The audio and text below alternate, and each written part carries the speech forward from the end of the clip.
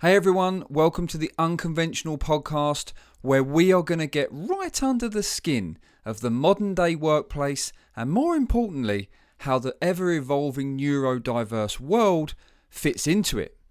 Cue the dramatic music.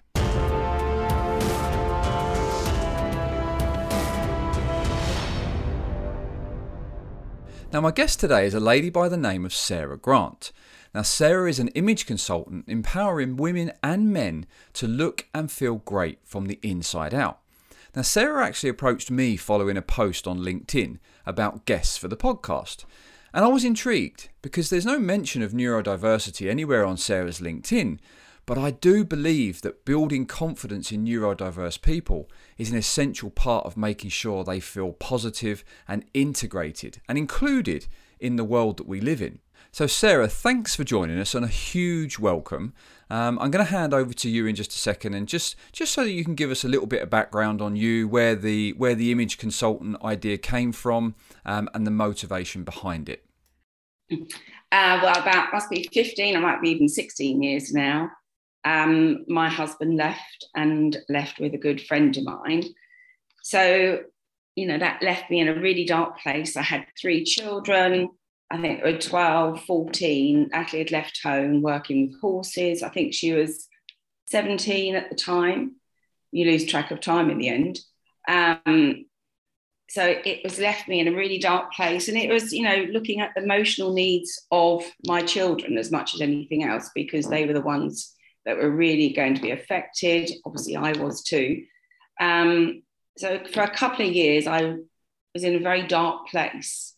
And then I remember one day a friend of mine said, "Come on, Sarah, let's get you on Match.com." So after we signed up. And I mean, I must admit, it was so funny. It was all the winks that come in, and we'd get together and we'd have a look and X, Y, and Z. And I can always remember that day. It was a really sunny day. Coming back home, standing in my kitchen, I thought, I have to do something. I didn't want to sink. I'm a swimmer, but I was just drowning the whole time, popping back up every now and then. And I thought, right. And I just had this vision. And I don't know if you remember the program called The Prisoner. Oh, do you know what? I've seen it. Do they run reruns of it on like UK Gold and stuff? I don't know. But I can picture it, me standing there as clear as daylight. And thinking, I could see, because it's made at Port Marion in North Wales, and it's a replica of a little Italian village that somebody loved and replicated it when they came back. And Patrick McGowan would try and escape this place because he was a prisoner, and he'd run across the ocean, and this great big ball would come out of the sea, chase after him and engulf him. And that's what I had, this vision. It was standing beside me, and I thought, right, I'm going to grab this ball. You're not having me.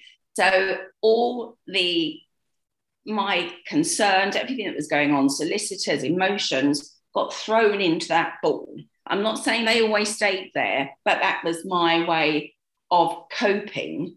And then when I needed to deal with something, I'd go in, pull something out, deal with it. If I couldn't deal with it, it would go back in. And don't get me wrong, there was loads of holes in this ball that were, things were coming out. But that was my strategy of coping. And it's like I could paint this vision of me on that day. And it sort of progressed from there. And then the friend that said to me about dating, she had a friend that had a clothing shop. She said, "They're opening this shop. Why don't you do a couple of days a week?" And my background as a child, I've always sewn. From a little girl, I was going to be a teacher, ended up hairdressing just by chance. That was a weird thing. So I applied, worked there 2 days a week. I mean, I just love people. I love people. And I've always loved fashion. I wanted to do fashion designing. So it's always been innate in me. I'm not an academic, but I'm really creative and emotionally intelligent. So it was there that I was dressing people, and I knew when something looked right, but I didn't know why. And then people would say, "Sarah, when are you going to be in?" And then someone said, why don't you become a personal shopper? And I'm thinking, no, it's too shallow, just dressing people. There's not enough emotion in it. Well, then I started exploring it. And basically I did train. I trained with a company up in Warwick for 2 weeks. And when I was there, I said to Lynn, it was a fabulous coffee morning we had, where would I stay? And this little voice pops up behind me and she says, oh, Sarah, you can stay with me, who was Rose's training. And we've become great friends. So it all stemmed from there. And then there was another girl, Rebecca, who was lovely. And she talked about NLP. And I said, what's that? Which is neuro-linguistic programming. And she was telling me about how she used it and about her back problems. And by doing the NLP, resolved things. So I thought, I've got to do this. So I trained. I did my practitioner's diploma. Then I did my practitioner's course in the Cotswolds. So not far from Odessa. Yeah, well, where Odessa is now. Oh, is she there now? I know she pops down there every now and then. And to me, that was a life changer as well. I just thought, oh my God, the way I feel is so different. My thought process, and don't get me wrong, we all come out of that positive mindset and go negative. I've been a bit like that in the last week or so. But if you can pull yourself back into that mindset, and after a while I thought, well, if it helps me, it's going to help my clients because it's not always about the clothes. Half the time it isn't. No. So that's why I incorporate it in what I do. And I remember one lady was about 70 and wouldn't wear trousers because her father told her she had a big bottom when she was a little girl. So she'd hung on to that negative thought because you keep that as a childlike state in the back of your mind. And how do you get rid of it? So we did some personal shopping. We got trousers on. And I can always remember her. She looked in the mirror. She turned sideways. She stood tall. And she said, oh, I like those. And then I did some work on her. It's called Timeline. And basically, 4 weeks later, I spoke to her. And she said, I love everything I bought. I said, but do you wear trousers? And she said, all the time. So it's that part of my job I love as much as the styling. Yeah. When you know, I do get quite a few clients have tears, but for me, they're always good tears. They're not bad tears. And as you said, it isn't. It's very rarely about the clothes, actually. I say very, very rarely. It's often about something deeper than just the clothes, isn't it? It's about how people feel and how what you do with those people just bring them out of themselves and make them feel more confident in whatever they want to go and pursue. You talked earlier about you're quite creative. And I guess it's that creativity that came up with the ball idea to kind of almost set you up as a process to get past those certain things in your life. Would you say that is, because I've never heard of that. With my son, we have the worry monster. Have you ever heard of the worry monster? No, I know. When I listened to your podcast, I love that podcast. I had it on because sometimes podcasts, you come off them and I couldn't stop listening to it because it was emotional, funny, informative, the reality of life. Yeah. Which one? The first one? I've listened. Yes, I haven't listened to the second one. I've listened to the first one. Yeah. Well, you're number 6. Actually, no, you're number 7. Oh, that's good because I like number 7. It still is a favourite number, but it's come to number 8 now because when you do 8, it's constant flow. Yes. That's where I look at it. The worry monster is in Jake's form anyway. It's a teddy bear with a zip on the front, and you can stuff. You write your worries down and you stuff them in the worry monster. And obviously, for a long time, and I wouldn't say it's better now, but it's just different because as Jake gets older, he's learning to deal with some of the concerns himself. He doesn't always have to share every single thing. And that, when you were talking about the ball, that was what came into my mind, the worry monster, where Jake sticks it in, and then and I think other people use it as they've got jars where they put positive quotes in, or they put things that are going on in their minds and stuff like that. But I think sometimes you're in such a bad place, and I don't mean you as in you, but I mean us as humans. We almost lose that ability to be creative, to get at, to find coping mechanisms, and sometimes that's where the help comes in, isn't it? Yeah, absolutely. I had a client that was always lived in her right brain, and I can't tell you her story. But I said, you need to start using your gut, your feelings. You're living in your head and you're not living in your gut. And I can always remember saying, Sarah, were you born, had a past life, or you just wise? And I said, it's just, I use my gut feeling now. When my ex-husband went with a friend, I knew for 8 months what my friend was doing, but I didn't listen to my gut, because in my head it was saying she wouldn't do that. But so for me, what was a real negative at the time has been my biggest positive. So yeah, I love the worry monster though. I should have to think of that one. Do you feel like you used that experience that obviously at the time was, I can't even imagine, but do you feel like going through that experience has made you the strong woman that you are today? 100%. I had this conversation with a friend of mine who's more like a sister to me.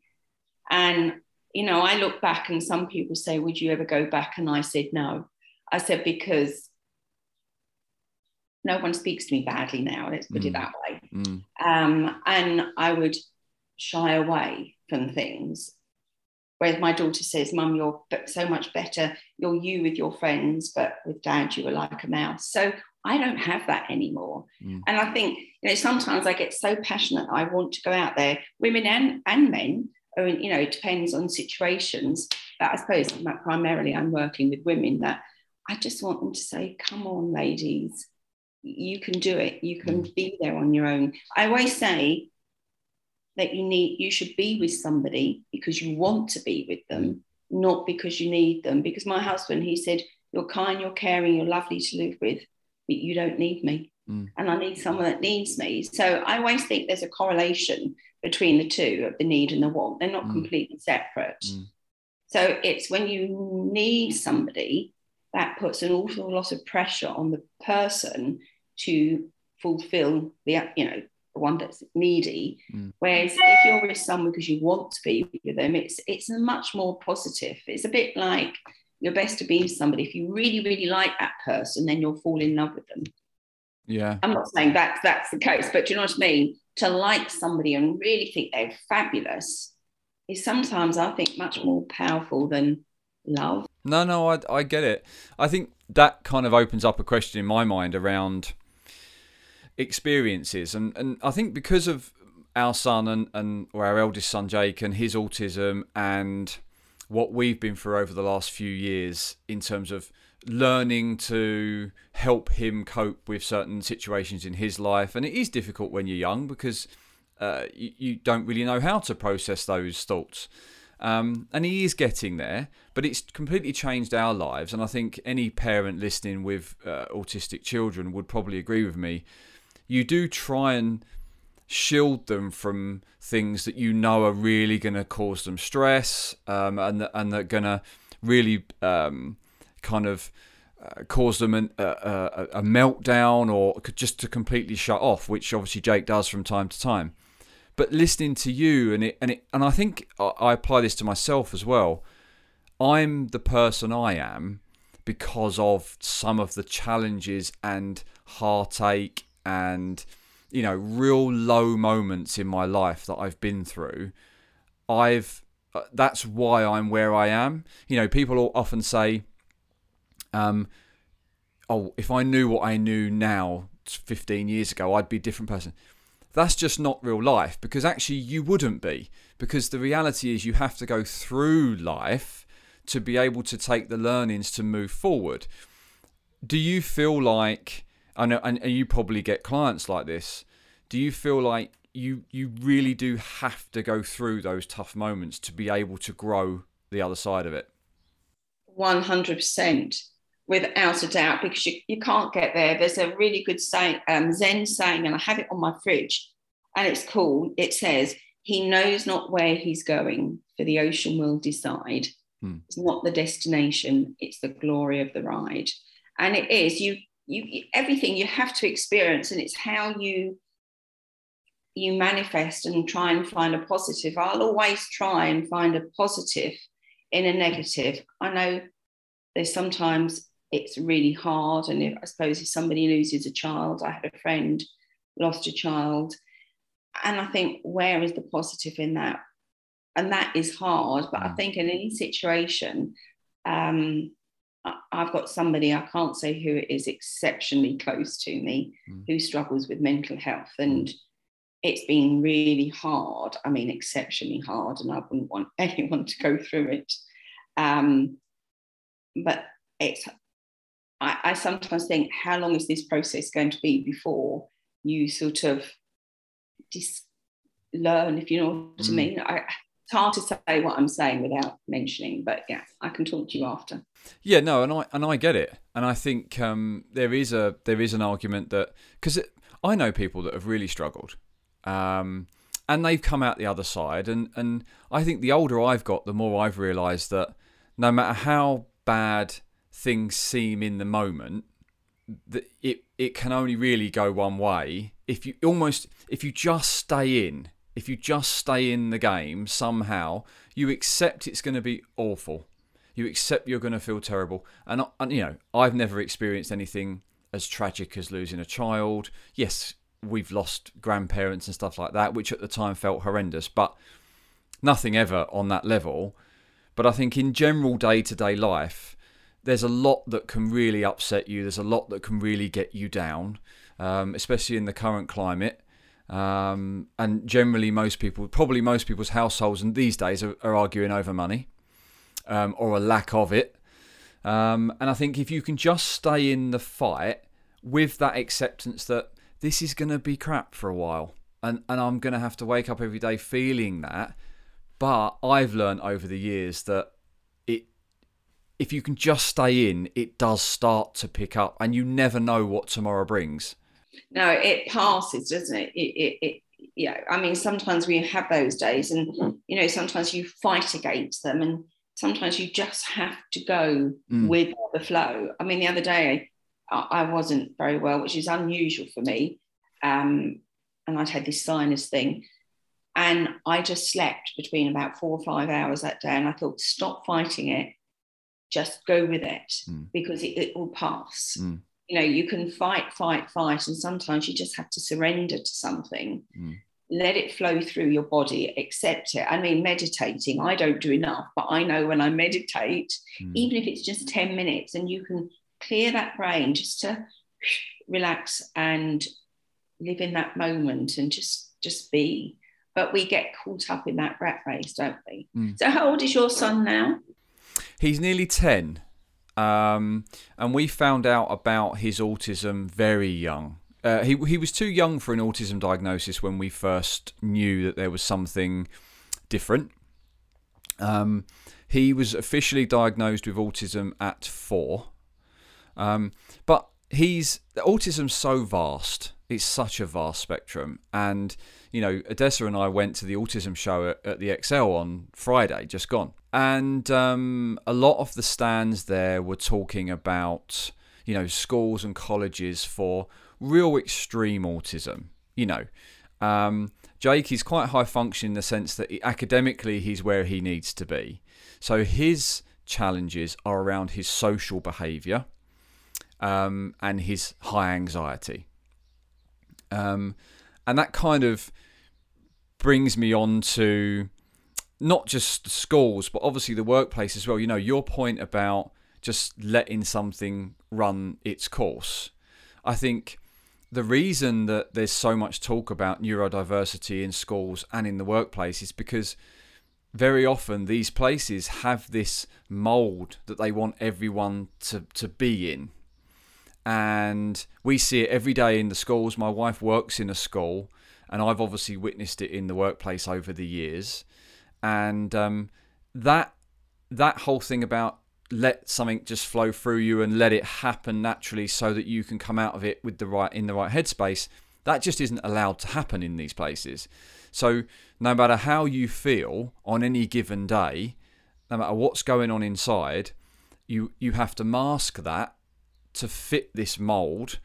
And I think the lack of education in schools and in general workplaces is so extreme that we're so far off a culture where we are allowed to just do exactly what you just said.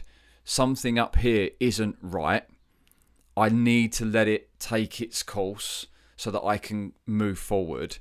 Because the 50% of the UK workforce on any given day probably isn't right. For one reason or another, they're not right.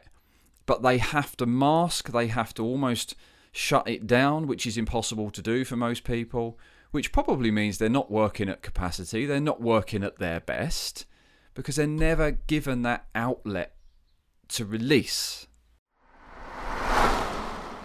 Did you know that the Unconventionall brand has 3 arms? The podcast you're listening to right now, Unconventionall Apparel, where a percentage of the profits go to the National Autistic Society, and most recently, Think Unconventional, a social media company with busy business owners and CEOs in mind, putting your social media presence on the social media map. Well, I know I was watching a documentary with Joanna Lumley, and she was in Berlin.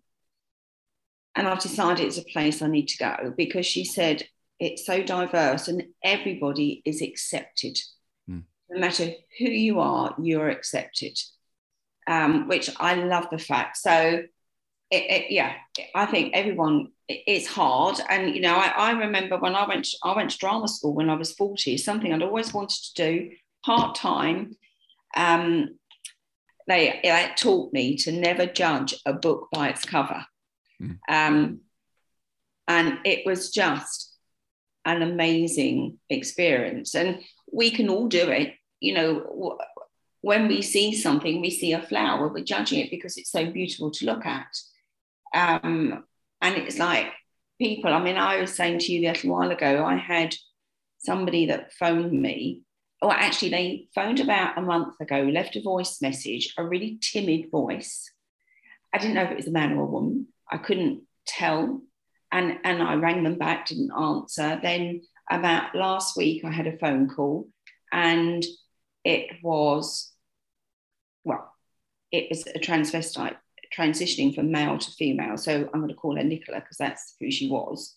Had been transitioning for about a year, but they were so timid, so shy. I wasn't sure as well.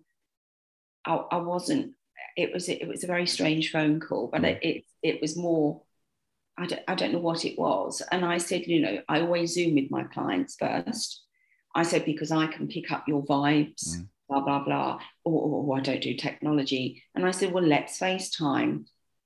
But they were either very scared of coming forward and showing themselves. But I did think, was he on the spectrum, she on the spectrum somewhere? So it was really interesting. So I'm in the throes of messaging them again and just giving them that confidence to say, look, it's okay. You know, because he said to me, do you mind working with transvestites? I said, no, because the day before I'd been asked, and I got to have a meeting with somebody about working, because I'd find that fascinating, getting into the mindset. And, you know, people don't ask to be that, you know, when your hormones are all muddled up, and you just have to accept people for who they are. Absolutely. We can't change.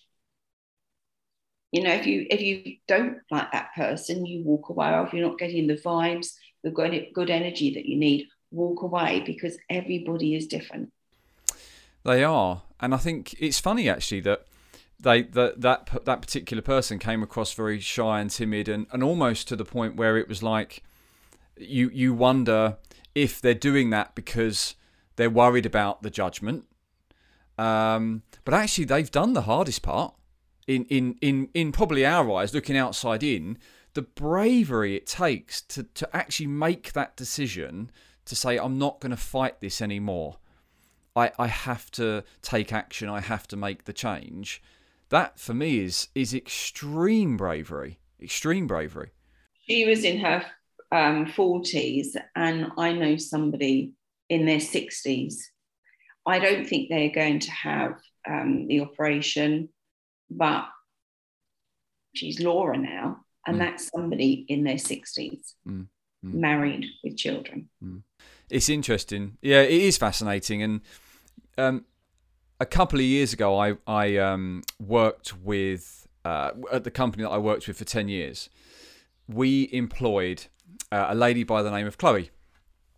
And the second she came in for the interview, she just blew me away. Not just because her character, her personality, she was very open about the fact that she was gay. She dressed like a man. She had very male fashion, all the rest of it. And I loved her. She was great. And we took her on.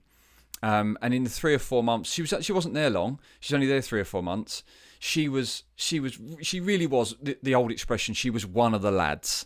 She loved football. She loved all the things that the boys loved, and she really got treated like one of the lads. And we loved her. We really did.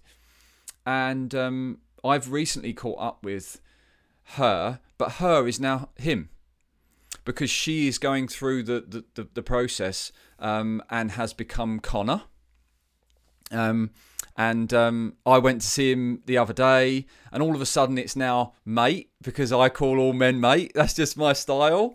And he came down and we were chatting, and it was just the bravery that he has to go through what he's been through. And he started a company and the digital marketing agency, and there was just... outwardly, there was just no fear of the process and what people would say or think. And I just find it incredible. I really do.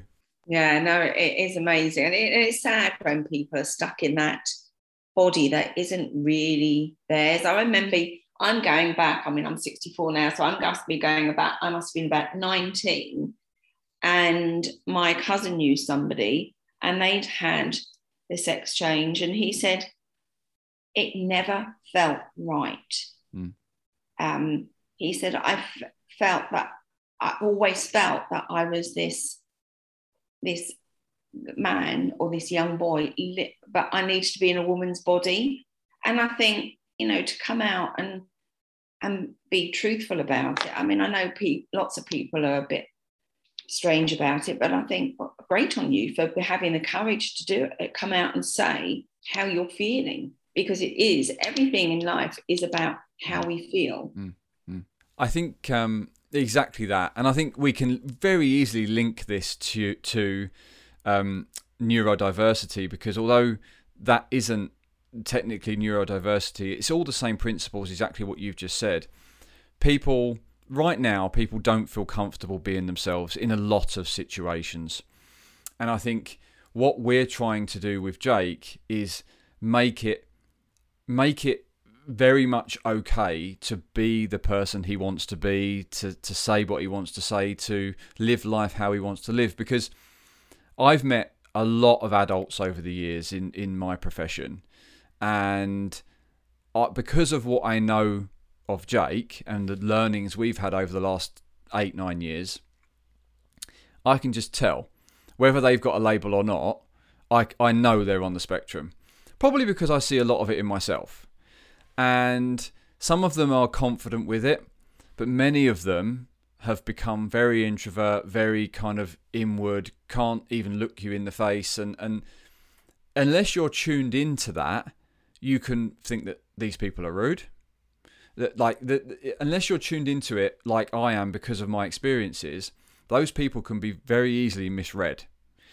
And I think a lot of that is because they spent their youth masking who they really are.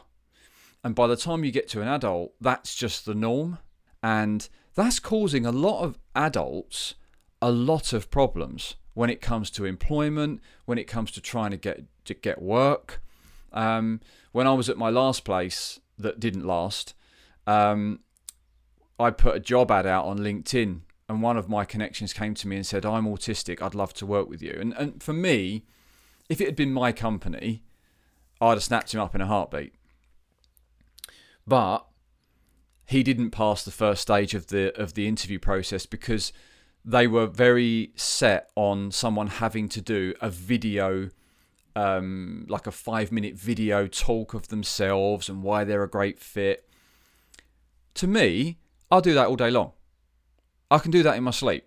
I do video without even thinking. Some people, as I said in my video yesterday, are petrified. You put a video in front of them and they're just petrified. And I acknowledge that. But I think so many people make that judgment call of, well, if I find it easy, then everyone else can do it. No, I completely agree. I mean, like you, I'm much better doing lives than I am written work because I'm dyslexic. Right. So I've really struggled with that. And, you know, you give me a word that's got loads of vowels in it, to me, it looks like gobbledygook.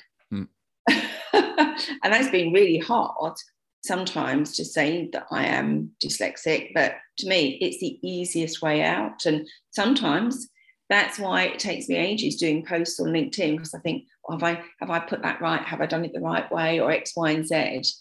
So everyone has their thing that they excel in, or they feel happier in, or they feel comfortable in. So no, and it's like when people, they have interviews, I think so many people miss the boat because everything is written on paper. If you haven't got this, that, and the other, you're discarded. And I think that this person has got the gift of the gab, they've got the character, they've got so much about them. You need to see those people. And this is where I hate this interview process. People just get pushed out. You haven't got the university, you haven't got this, you haven't got that, so you're not worth it. Makes me scream. Yeah. And it's funny, actually, because when I told you about Connor, who obviously was Chloe, she was very, very open about everything when she came in for interview with absolutely no fear. But I know that probably the vast majority of people that are on the spectrum agonise over whether to actually tell someone at an interview stage or not. I think it takes practice and it takes a certain type of person to just be very open and honest about all of those things. I mean, you've just been honest about dyslexia. My wife is convinced that Jake's autism comes from me.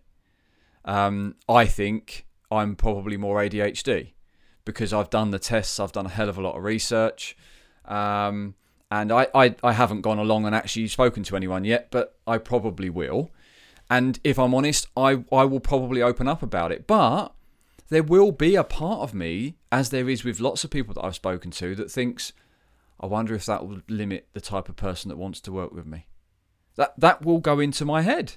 It is hard, really hard. You know, slightly going back, I remember about diversity and allowing children to be themselves. Have you heard of the Steiner education?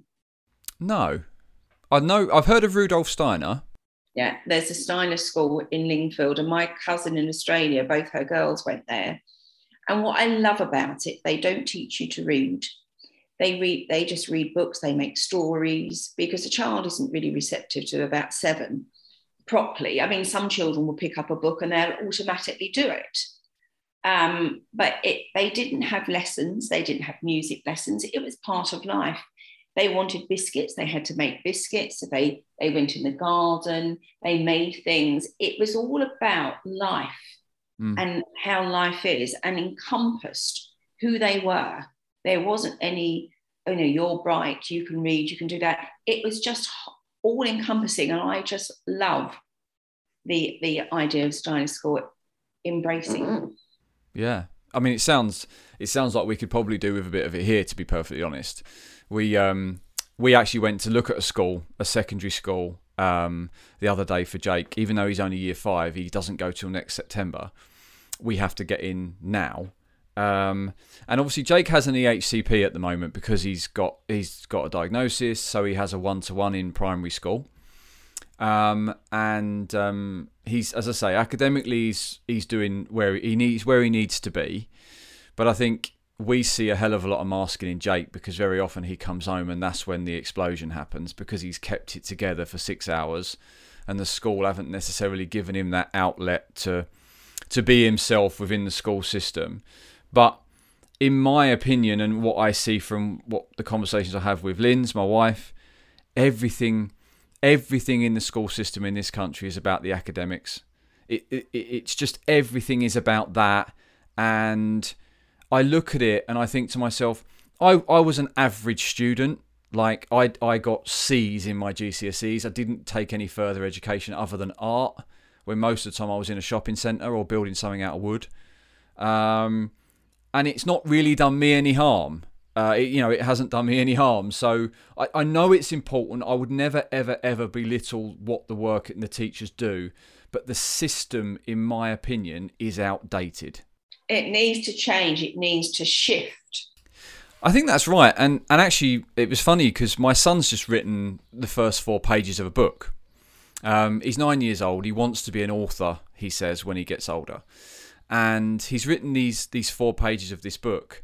And you should hear, it was honestly, it's like it's been written by an adult. And when we went for his assessment, his yearly assessment that we have with his teacher and the Senko at school and his one-to-one, they were saying that they laugh at Jake, not in a bad way, but they laugh at Jake every single day because of the words that come out of his mouth. Because he doesn't realise he's funny, but he lives in this world where he just sees things differently to everyone else, and that makes people laugh and it entertains people. And I think if we can tap into that and embrace it, rather than people just, if they don't fit, as I said before, if they don't fit that mould, that box that we've become accustomed to because of our 20, 30, 40, 50, 60 years of life, if we can embrace that different opinion, that different way of doing things, actually it will open things up for not just our own education, but it helps the world evolve, doesn't it? I couldn't agree more. It's funny because I remember my son, he when he was younger, he was hopeless at sport. He's 6'7". He's like squiddly diddly. He's got his arms and legs were just everywhere, and he was born happy and always has. But he struggled with. He didn't want to read. He'd put words in and take words out, and in the end, I said, "I'm not doing this anymore. Chuck it away." And just let him. And then when he was about 9, he just started reading, picking up. He got first at uni. But the teachers always used to say to me, I don't know where Tim's mind goes, but the questions he asks or the thoughts. And I'm thinking, that's me. It's like me. But he was hopeless at sport until he found rowing. And he became an under 23 GB rower. Wow. So, you have to just sometimes, all this sitting down, doing your spellings, doing this, I think, for God's sake, sometimes, yes, we need it, but there's other ways of doing things are so different. It's funny because a friend of mine, she teaches RHSE, so relationships and sex education, in a very different way to how we used to teach it here. She goes into schools. And it's completely different. She's Danish, and it's more the way the Danish are, using the terminology, the right terminology for body parts and bits and pieces. And they had a hen do the other day, and I don't tell you on this hen do that they got them making into these molds. I'll tell you later. It was absolutely brilliant. But she's the same.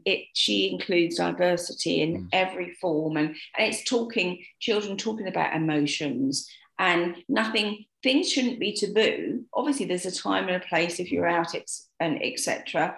But you've got to be allowed to be who you are. As soon as you start squashing, it's just, yeah.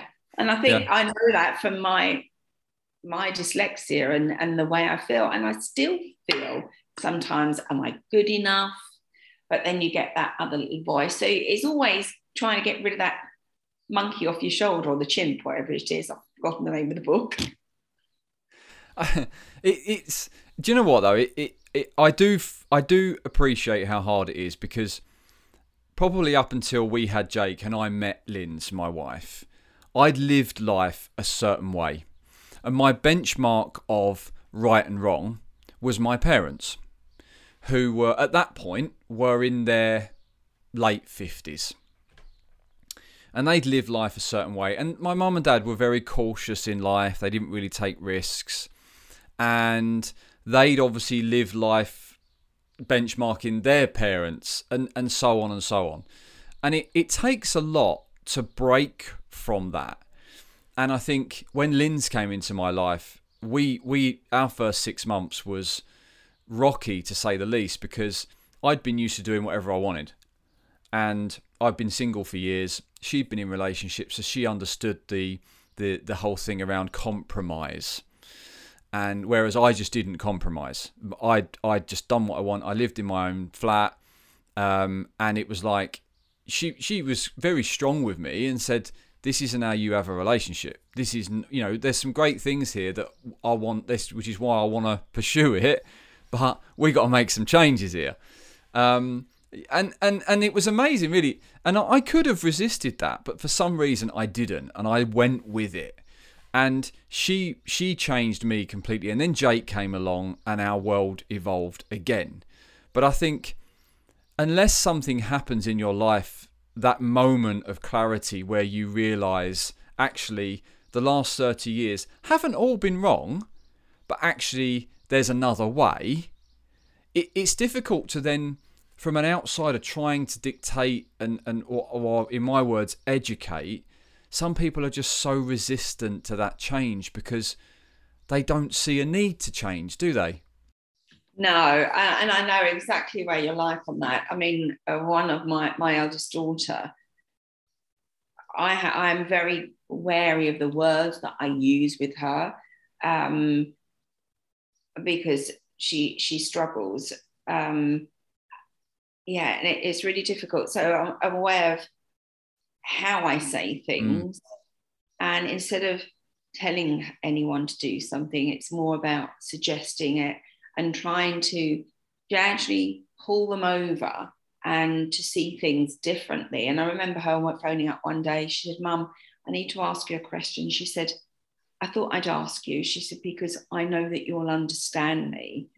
Even though she thinks I'm a bit wacky sometimes in the way I think, because I think outside the box and think different ways. There's different ways of doing things. But I thought every now and then I think something's got through. She's thinking differently. Whereas my son and my other daughter will understand, and they can see the other point of view, the other sides of things, but she really struggles seeing that. I think you're right. Delivery is key, isn't it? And I put a post up a while back on social media, and I did it on 3 separate channels. I did it on Instagram, TikTok, and LinkedIn. And it was about the fact that there's people that glamorize the whole, I just say what I want to say, I'm blunt, I don't really care how people think of it, it gets the message across. And I hate that, because Linz and I have lived our lives having to learn how to deliver. And I think I spent so much of my career as a manager, since the age of 22, for almost 20 years in 2 different industries, trying to look after and educate and influence people and get people to buy into me as a manager, so that they would go on and develop themselves, and the work would get done, of course. And I had to deliver the same message 5 different ways sometimes to make sure that it was received by the recipient. So I don't like it when people just say, I just say what I want and regardless. And that message got actually quite a lot of hate on TikTok and Instagram, but it was well received on LinkedIn. Yeah, well, on Instagram and TikTok, it's most probably the ego thing. Whereas, I completely agree with you, because some people take things in auditory, kinesthetically. We all take information in differently. And that's why I always say, all these youngsters, they get on these dating apps, they start messaging, they're just words. There's no emotion, no intention behind it. So you can read it with your own intention. Then when you have a phone call, obviously it goes up another step, doesn't it? So you can hear the emotion behind that voice.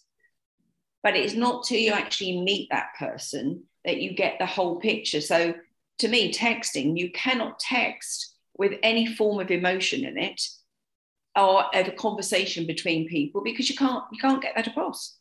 It's just pointless. It's absolutely ridiculous.